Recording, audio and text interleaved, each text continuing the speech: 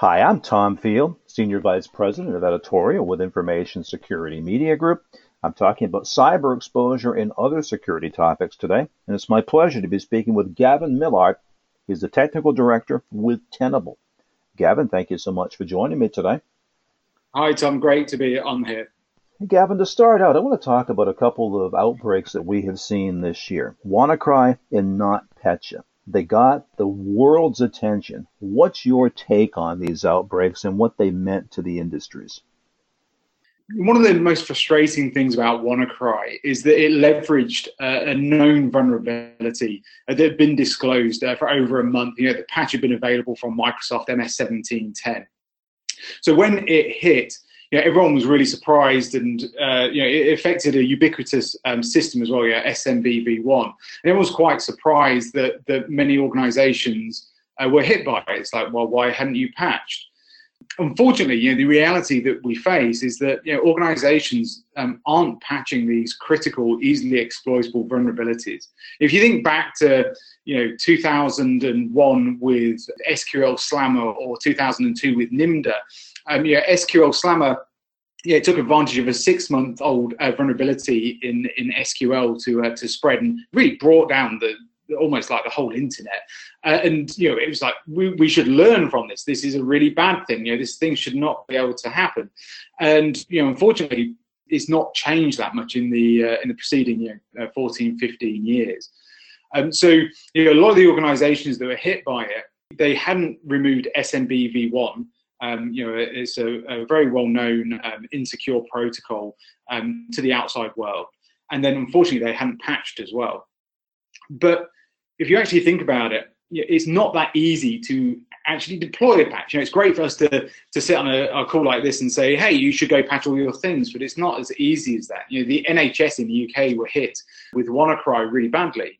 And there's like 200 plus trusts within the NHS. It's really difficult for a small team to then say, well, we need to patch this big vulnerability, because unfortunately new vulnerabilities are being discovered every day. And it was very similar with NotPetya as well. NotPetya was quite similar to NIMDA, where it had a multifaceted approach to spreading. So unfortunately, as soon as it got into an infrastructure, it spread very quickly, causing a lot of damage within those organizations. I think it was, a couple of organizations have come out and actually said it cost them, $300 million of damage, which is, quite shocking, really.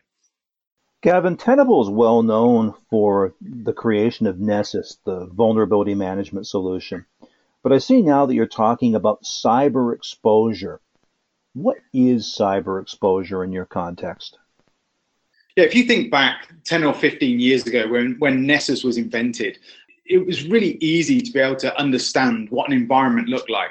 We could sweep across the network and identify all of the assets on the network. And things changed when virtualization was brought in. We could suddenly spin up a system a lot more quickly. Right-click, clone, press play. You've introduced new systems. So we saw like an increase in the compound annual growth rate of infrastructures.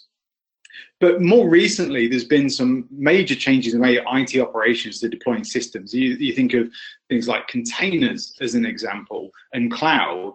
These technologies have enabled organizations to very rapidly deploy systems into the environment. Now, this has caused a problem for security. And for security, they're finding it very difficult to keep up with this newfound ability to be able to deploy systems at an alarming rate. The operations ability to deploy has fast passed security's ability to identify and assess. And so the way that we look at it is the difference between what is known and managed on an environment, basically what we know is there and the vulnerabilities that are resident on those systems, and then what's actually connected to the environment. So all these other things that are connected and running that unfortunately security aren't aware of.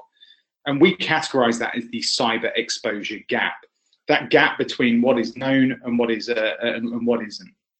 Now, unfortunately, when you talk to CISOs and security directors, like I do quite frequently, and I ask the question, what's the biggest threat you face today? You kind of expect them to say like the Russians or the North Koreans or whichever nation state we're blaming attacks on at the moment. But the reality is It's this problem. It's the problem of being able to just know what's in the environment, know, where they're vulnerable, so they can then take the right approaches to addressing it. We talked about WannaCry a few minutes ago. WannaCry was a classic example of a cyber exposure that should have been known and managed, either patched or a compensating control put in place. So our goal as an organization at Tenable here is really enable organizations to close that gap between what is known and what is connected. Gavin, perhaps you could give me some examples of cyber exposure in some of the sectors that we look at today. Yeah, so if we look at something like industrial, only a few weeks ago, the US CERT made an announcement that many of the power grid and electrical producing organizations were being targeted by hackers. This is a huge problem where the environments that are producing electricity and really our backbone of critical infrastructure are being targeted, and they're not that difficult to break into because of the cyber exposure of those devices. The environments that are running aren't well known. And the reason for that is because you can't just go and scan a power station. You can't go and scan an oil rig and cause problems in that actual activity of scanning. One of the things that we've been working on at Tenable is different methods of being able to collect asset information and vulnerability information on different types of devices. So when it comes to industrial, we have passive capability. So we sit on the network and we listen to the devices talking. If you think about the Purdue model of industrial, you've got level 0, which is where all the heavy industry actually is the machines are. But then you've got layers above that, like plant supervisory. And what we can do is we can sit on all of those layers and identify the different types of devices communicating on there, and identify the vulnerabilities affected by them. So to do this, we actually partnered with Siemens, the biggest producer of these types of devices, to ensure that we had great visibility. But like industrial is only one area that you have to think about on today's modern assets, the types of devices that you have to identify to be able to close that cyber exposure gap. Another area could be containers. Like containers are exploding. The use of Docker and being able to deploy systems very, very quickly into the environment. But you can't scan these things. They're ephemeral. They're very short-lived, but they're also very difficult to communicate with. They don't often have an SSH stack, as an example.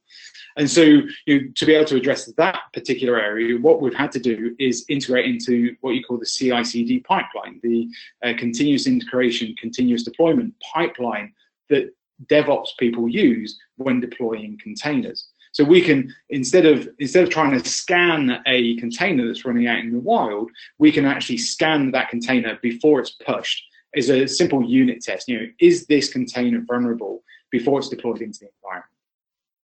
Gavin, you talked about the partnership with Siemens. I'd love to hear some more about that, as well as the prospect of IT impacting OT for what really could be catastrophic outcomes. Yeah, so let's use an example with regards to IT and OT. So when it comes to IT have been very much focused on data security. Whereas OT, or industrial, SCADA, all these different names that people give it, has been more about safety and less about the security of the underlying IT infrastructure. And this became very obvious when, unfortunately, a Ukrainian power plant got attacked back in 2015. And what happened was the attackers broke into the traditional IT environment through standard methods of like phishing and basically trying to take advantage of known vulnerabilities. And once they were in there, they then managed to grab credentials and connect to a VPN that was on the actual industrial plant itself, and then caused havoc. In reality, they blew the circuit breakers on that within that space, and caused lots and lots of damage. Then went back and wiped the traditional IT infrastructure, and basically stopping energy from being produced. And of course, that has a catastrophic effect to the population surrounding it. Suddenly they've lost huge amounts of power and creation capabilities, and you have brownouts or even blackouts. Now, the threat to OT, operational technology, has been known for some time. In fact, only a few weeks ago, the US CERT came out very publicly and stated that it's one of their biggest concerns at the moment, that power creation is being targeted by threat actors. And we've been aware of that for a while, and we wanted to be able to help organizations gain better visibility of the OT environment. And the best way we could do that was by partnering with Siemens. They create most of the technology that's running within these power plants. So by partnering with them, it enabled us to be able to get into their labs and work with them to be able to help identify all those different asset types, be it HMIs, human machine interface systems, PLCs, all these different devices that they produce.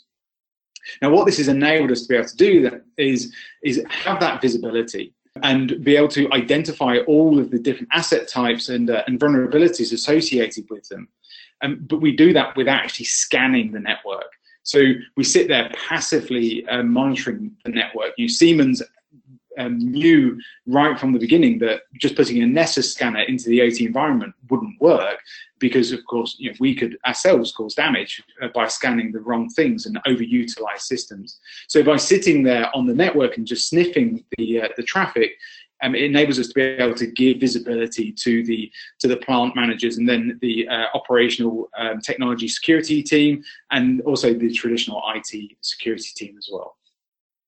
Well, Gavin, that's a great overview. Thank you so much for your time and your insight today. Thank you. We've been talking about cyber exposure, and I've been speaking with Gavin Millard. He's the technical director with Tenable. For Information Security Media Group, I'm Tom Field. Thank you very much.